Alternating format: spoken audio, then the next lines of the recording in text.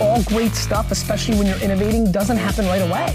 You have to do the tough stuff and as well as the enjoyable stuff. I don't think of myself as a boss. While you're on the journey, you have to disconnect from the end goal. Real stuff, man. I'm working on my dream. That's my job. Hey everyone, it's Max Park Homenko and you're welcome to a new episode of Explore Mode Podcast. In this show, I interview people who are creating a future of fashion technology and I extract their strategies to grow in a business no matter what that be. It could be wearables, smart clothing, digital media, platforms, AI, you name them. My today's guest is Markian Matze. He is a co-founder of Sandstone, a smart jewelry startup that creates a pendant which translates your speech into a text without any fuss. It's actually a really easy way to capture your thoughts on the go, and you should check out their site sandstone.io. The thing is, Sandstone made headlines by collecting a needed sum in less than 48 hours at Kickstarter crowdfunding platform, which is kinda big deal traction. Exactly in that moment I understood that I wanted to know how did they do it. And in this episode we are talking heavy on validation and promotion techniques that Sandstone used prior launching a Kickstarter campaign. This can be valuable for lots of young startups and entrepreneurs out there who are planning to embark on such an activity.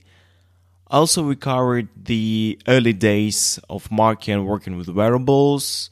We talked about the transition to running own business. Markian is a self-improvement guy, so he shared lots of interesting books that help him make decisions the right way.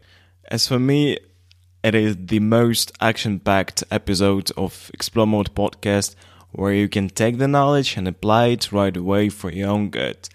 So let's finally get to the part 1 of my interview with Markian, and I hope you enjoy it. Markian, welcome to the show, and let's start exploring. Mind telling about the journey you had prior Sandstone? Yes, of course. It was a long way. I started off as an engineer first at a company called Alex. And then after 2 years of that, when I did a very, very complex project with very, very smart people, I realized that engineering probably not my thing. Then I went into R&D at the same company. And my task was to find mobile technology which can have great business use cases and try to find clients with these kind of technologies. While researching mobile technology, I stumbled upon wearable technology, which for me was sort of the next step of mobile tech. I did work a lot with wearables, especially with smartwatches. Mm-hmm. First, there was a lot of work with Google Glass. Just once it was out, there was so much noise and was so much potential for business to change the way people work or change the way people live. Back then, it still wasn't a fad, and there was a lot of hope to do something cool with it. So we did a couple of projects. So I was so excited. I remember first time I got a Google Glass, it was like a completely new experience. When was that? Then it was summer, I think 2013 or maybe 14. I don't remember. Mm-hmm. And then the first time I went out on the street with Google Glass. Everybody was looking at me and pointing. A lot of people looked at me like a weirdo. That was fine. A lot of people took pictures with me or took pictures with Google Glass. I still have those pictures on Google Glass. Sometimes I look at them. It's just a lot of fun. So yeah. Google Glass was a big step. When we started realizing that it's going nowhere, we started looking at smartwatches because there was something going on there. First, there was Pebble, which had some noise, but then when Google announced Android Wear, that's where we started looking into it in more detail. And then when Apple announced Apple Watch, we did a thing called Apple Watch Tesla application. So we hacked Tesla and Apple Watch to control Tesla from the Apple Watch, but basic control, not driving. There was like lights, air conditioning, mileage, things like that. Got it. But that thing got viral. We got so many views, media, Mashable, Wired, The Verge writing about us, Business Insider. They got a lot of attention because that was the first Apple Watch application for connected cars and one of the first apps at all. And, so you were like pioneering this new way for smartwatches that time. Exactly. Yes. So we were trying to find some apps for smartwatches which would make sense for either end consumers or businesses or for anyone to start this off. Because we had quite a lot of experience with smartwatches before. We did a lot of experiments, so it makes sense for us. Got it. Mind talking about your switch into a new business? What were the reasons behind it? So it was the right time, I think, in my life to switch because there was a number of reasons. I was really, really passionate about the entrepreneurship lifestyle. I really wanted to do something more which would... it's a long answer. I wanted to build something sustainable. I wanted to build something that would change the world in a way, in a better way, definitely. I wanted something that would have an impact on numerous people's lives. Then I also wanted to build something of my own. And I should say, at Alex, with the wearables, I did a lot of things that I felt like was my own. There was a lot of freedom in there. Mm-hmm. But still, that was mostly R&D projects. R&D and product doing the thing, it's very, very different. R&D is usually 1 month in that sort of thing, and building one thing takes years. So then there's that. Then there's the fact that I'm very, very passionate about Ukrainian startup ecosystem. I really want to grow, want Ukraine to have a huge startup powerhouse, to have big, great companies, growing companies inside Ukraine, and global companies with global sales, all of it coming back to Ukraine. So natural ambitions. There was a lot of ambition. And on top of all that, I did a huge sale at Alex, mm-hmm. which got me some starting funds to start a startup. And that's what was just like a trigger for me to do something smart with that money and not just waste it all. Yeah, that's a wise choice, definitely. So you're kind of a self-improvement guy, right? I saw on Facebook that you share the books you read. And can you share some books that you think startups should definitely read when they are only starting out? Yeah, definitely. So while most people would probably recommend Lean Startup, I think one that reflects best the startup life is Hard Thing About the Hard Things. Love this book. Definitely. There's another one like Peter Thiel, From Zero to One. It's a good one as well from the same category. Yeah, it is different. The reason I like Horowitz is and the Hard Things. It's so real. It's been told from a story perspective. Peter Thiel's book is more like notes on life and startups. So that's how it's called. And Ben Horowitz's book is written as a personal story. Yeah. And you get to feel how ugly startup life can sometimes be when you need to fire your friends, or when they have families, and when people are leaving and you have no money. So that just gives you an idea of things beyond romantic in startup life. So I would recommend reading 4 Steps to the Epiphany. Oh, the good ones are Habit. How's it called? Hooked by Nir Eyal. Very good one. Love it. It's quite interesting that this one, Ryan Hoover, the founder of Product Hunt, he is evangelizing it because this book exactly helped him to build a habit product which people use every day. Funny, I didn't know that. But yeah, those books are very good about consumer mindset, understanding customers. I think that's the most important thing, developing empathy. There's much more material about that. And also a good one is Contagious, about viral products and viral marketing. And as for marketing itself, I would recommend a book called Traction.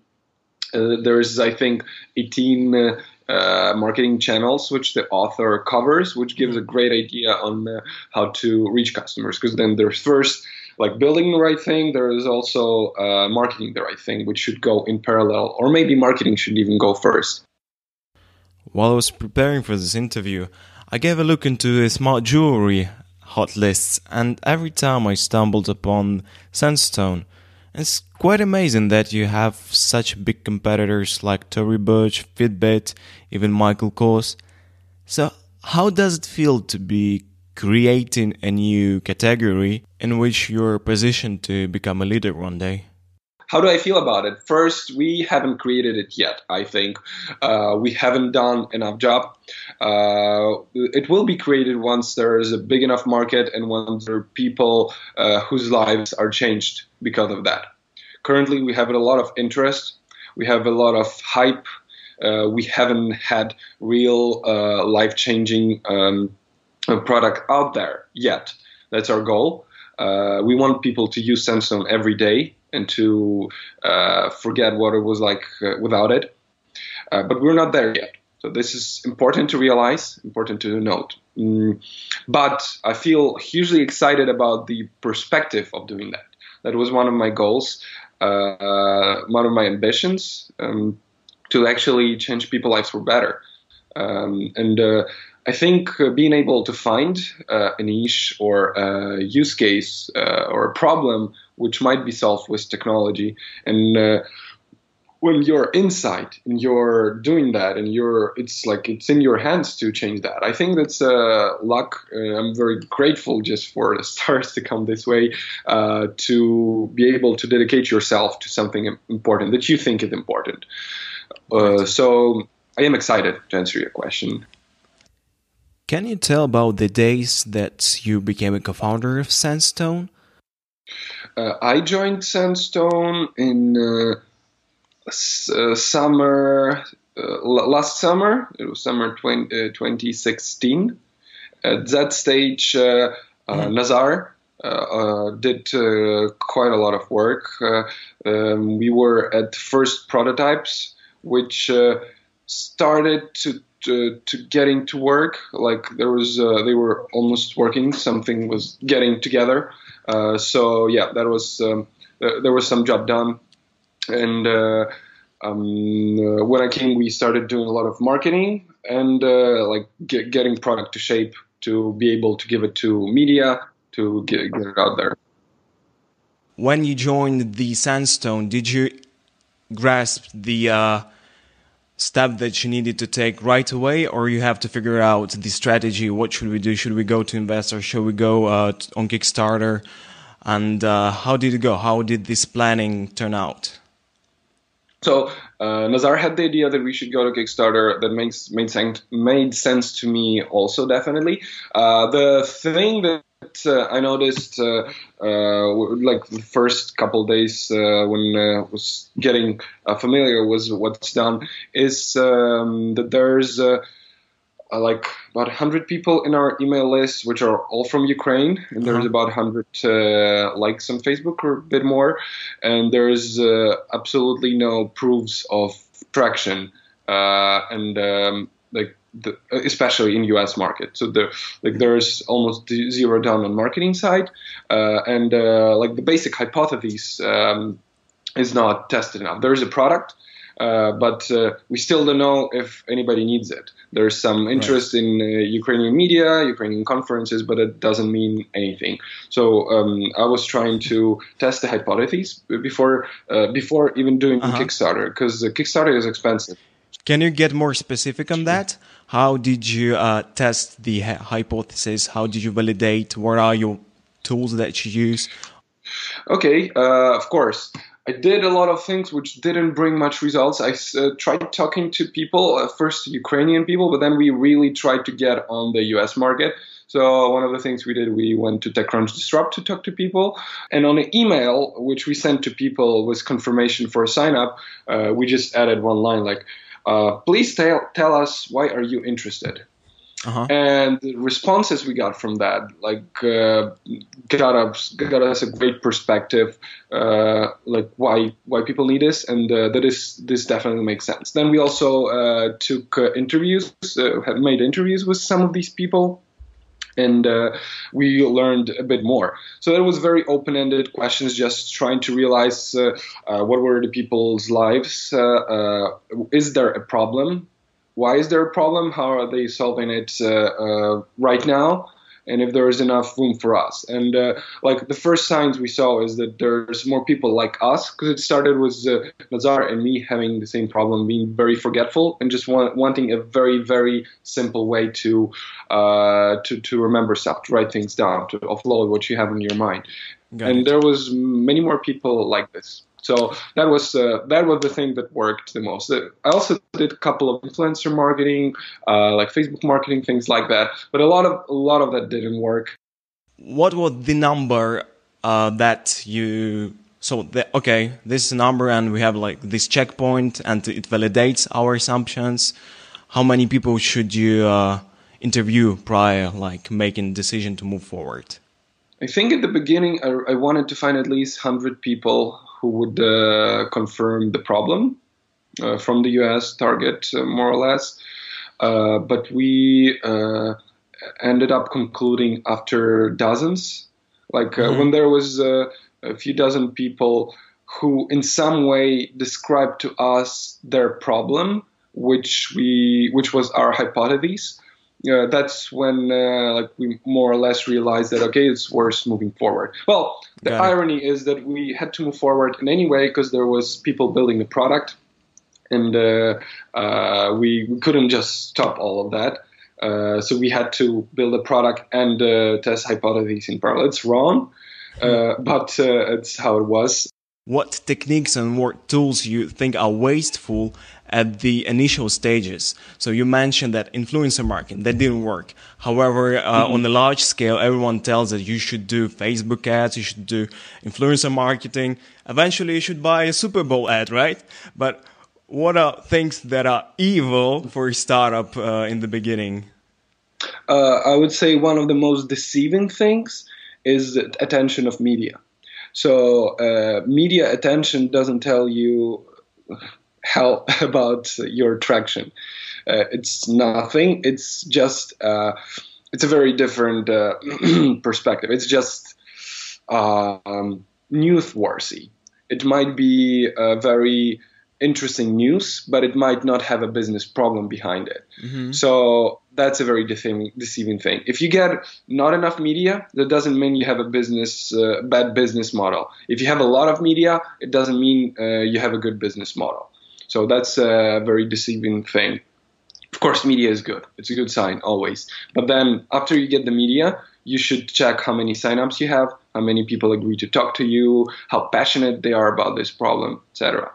So then at the early stages of hypotheses tests, I think any way of getting your customer is good. But you have to remember that the end goal is to get the attention of the customer and talk to him or her and in very unbiased way. That's actually the difficult part, because even if you know about the biases, you still make them. It's difficult. What books do help you to avoid falling into this trap? Well, I could say that Thinking Fast and Slow could help, but you'll probably fall asleep while reading this book. It's very long, it's very resourceful, but it's very difficult to comprehend.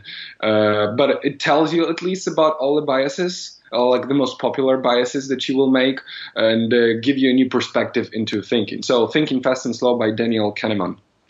And nice. There's a lot going on in our mind, like the thing. There's so much interesting stuff to delve into. But going back, going back to what works and what doesn't. So any way to get your customer, to get your target customer say something about the problem you're solving, preferably without knowing what your product does, just just asking them to describe how they do that, and making conclusions based on that. Anyway is good. So in influencer marketing, what didn't work for us is we didn't get any signups. But at one point we did got a lot of feedback, which was good in a way. We also tried to get something from get some conclusions from media, but that didn't work. Like from media signups on TechCrunch Disrupt. What was there else? There was many things, but yeah, I think the basic point I delivered it. Got it. Just do whatever you need to do to get to the customer, and then be very, very open to listening. Yeah. Got it. So you mentioned that you took a part in TechCrunch Disrupt, and can you share more knowledge and insights about how to generate demand by taking part in those exhibitions? Probably you have stories from CES and other trade shows. Funny thing is, I actually don't know, probably because it wasn't very successful. TechCrunch Disrupt last year and this year it was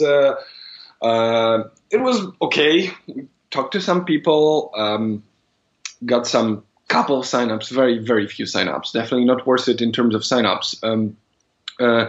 But I'm quite skeptical about the events, about the exhibitions. I've been to so many of them. Back in Alex times, I spoke at a lot of events, exhibited, and talked. So I'm quite skeptical about the events. I think more often than not they're a distraction. It's the chance that there's your target audience in there are not that big, especially at the conferences, like technology conferences. You might want to go to industry-specific conferences when there's more of your target audience. At events like this, I think it's useful to meet investors or technology partners. That's the decent goal. But in terms of customer development, maybe if you're in a super early stage, like we were when we went to TechCrunch Disrupt last year, we didn't have almost any idea of how US market would react to this. We got the first idea, but still didn't match expectations, I would say. How do you manage a personal disappointment when you have those roadblocks and you have the results you did not expect, or probably you have like high expectations? I mean, does it happen to you? It's one of the dark sides of entrepreneurship, emotional intelligence, which is a bit tough for me because I'm quite emotional, both good and bad. But I found a way to deal with it. For me, what helps when things don't work is basically a voice of customer, either reading customers' emails or talking to customers. This is the thing that gives the drive and the confidence that you're doing the right thing. When you see the people with the problem and you have the solution, you just can't get it out there because of this and that and that and that. That what gives you the drive to move forward and get you up and running, for me. So that's my advice to other entrepreneurs. Markin, what are the ingredients for a successful Kickstarter campaign? Can you share the drills that worked for you? Things to think about when you're doing Kickstarter. It's quite easy to break down. So one, the Kickstarter page, Kickstarter video, pre-campaign emails generation and community building, media work, embargo and device reviews, then actual product development to have a product ready to give out to customers, then Facebook campaign during the Kickstarter, then all the legal work, and I think that's it, mostly. There's things like cross collaborations, contests, things like that, but there's people who handle this sort of thing. So probably 7 things which make a Kickstarter campaign, and a lot of time and money. So you need a budget to do Kickstarter, or you can hope on luck. But if you want to make a successful one, you need a budget, and you need a lot of time. Our weeks prior to Kickstarter, actually we went to CES months before Kickstarter, and that was one of the reasons we postponed it. So we postponed our Kickstarter launch about 2 or 3 times. It was 1 month. We had to do October, we did February. CES was one of the reasons. And can say it was super crucial for Kickstarter. I think my recommendation for other startups which are doing Kickstarter would be to avoid CES and just do their thing and focus on Kickstarter. CES is super awesome conference for consumer electronics startups, but on a bit later stage, you can meet a lot of buyers from all the worlds. I mean, retailers, distributors. You can make a lot of business partners, also investors. But I think you have to be on a bit later stage. So that's my advice. Well, that sounds pretty counterintuitive when everyone said that you have to build up the hype to generate pre-sales. When you think about it, it makes a lot of sense because when you go to CES, you have to think about your goals, and when you have Kickstarter, you have to know your shit very well, what you need to do. And as I mentioned, these 7 things, they do not actually correlate with Kickstarter that much, with CES that much. The thing that people could think makes sense is media. Which would correlate. But to do the media well for Kickstarter, you have to take a different approach, which is called embargoed reviews. So you have to send out to media your units. And if you do that, it's a bit easier to get their attention. But doing that still, I would recommend getting a professional in PR because that's very, very, very, very difficult. There's so many things that you can do wrong with PR, and I would strongly recommend getting a person who can do that. I could recommend, I have 2 good friends who do that from the US, obviously, who helped us, and I would just strongly recommend having a person for PR. And if you have a person in PR who knows all the other media, you don't need CS to get their attention. And in terms of cost, it will be about the same, because getting a booth is $2,000.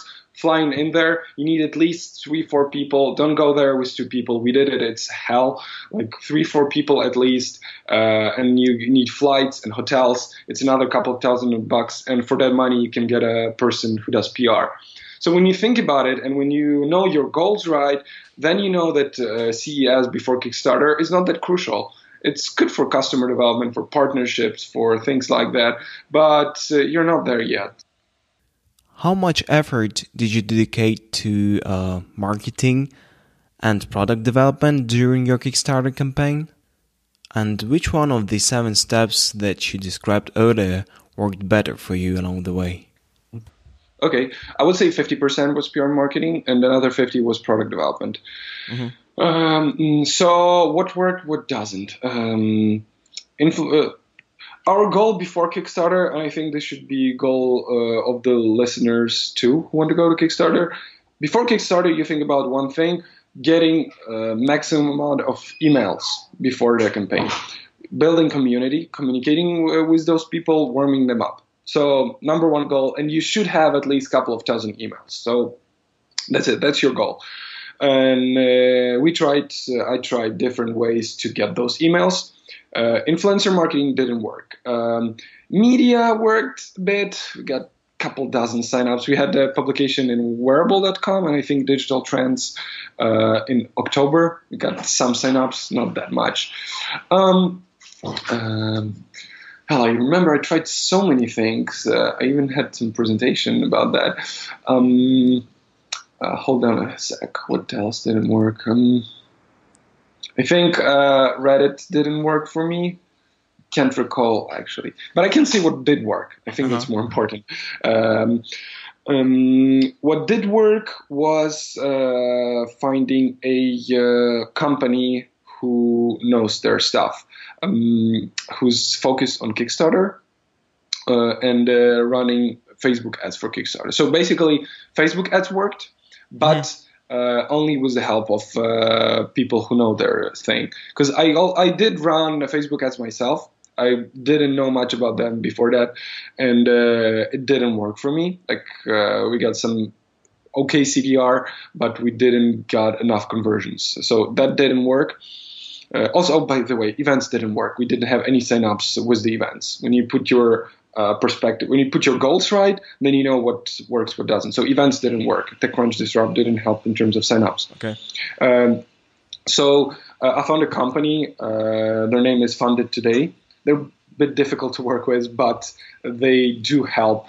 They did help us get emails before the campaign. The way they have a very special thing. They have Facebook groups with Kickstarter backers, so they have much cheaper acquisition cost. And to give some numbers, so from August up until December, I think, or maybe end of December, we got about 1,000 emails, more or less. Also tried viral campaigns. I remember that didn't work that well for me. Contests, I mean. So we got about 1,000 emails. Then when we started working with them, we paid them, I think, about $5,000, and we got 3,500 emails in 1 month. Mm-hmm. So that worked. And that helped. And so they converted. Is that a good ROI? It's a very good ROI because those emails, we still use them this day. So emails is your investment, and they have a long-term value for you. You can upsell, you can cross-sell, you can ask people to give referrals, et cetera, et cetera.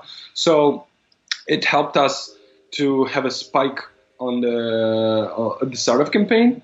Like they converted okay, like they gave us a couple thousand at the start of the campaign. And they are still working for us now. So that it was a very good ROI. It was basically almost like $1 per email, which I think is a very good result. Okay, Explore Mode Nation, and this was part 1 of my interview with Mark-Jan Matek, the co-founder of Sandstone, a smart jewelry pendant that translates your speech into a text.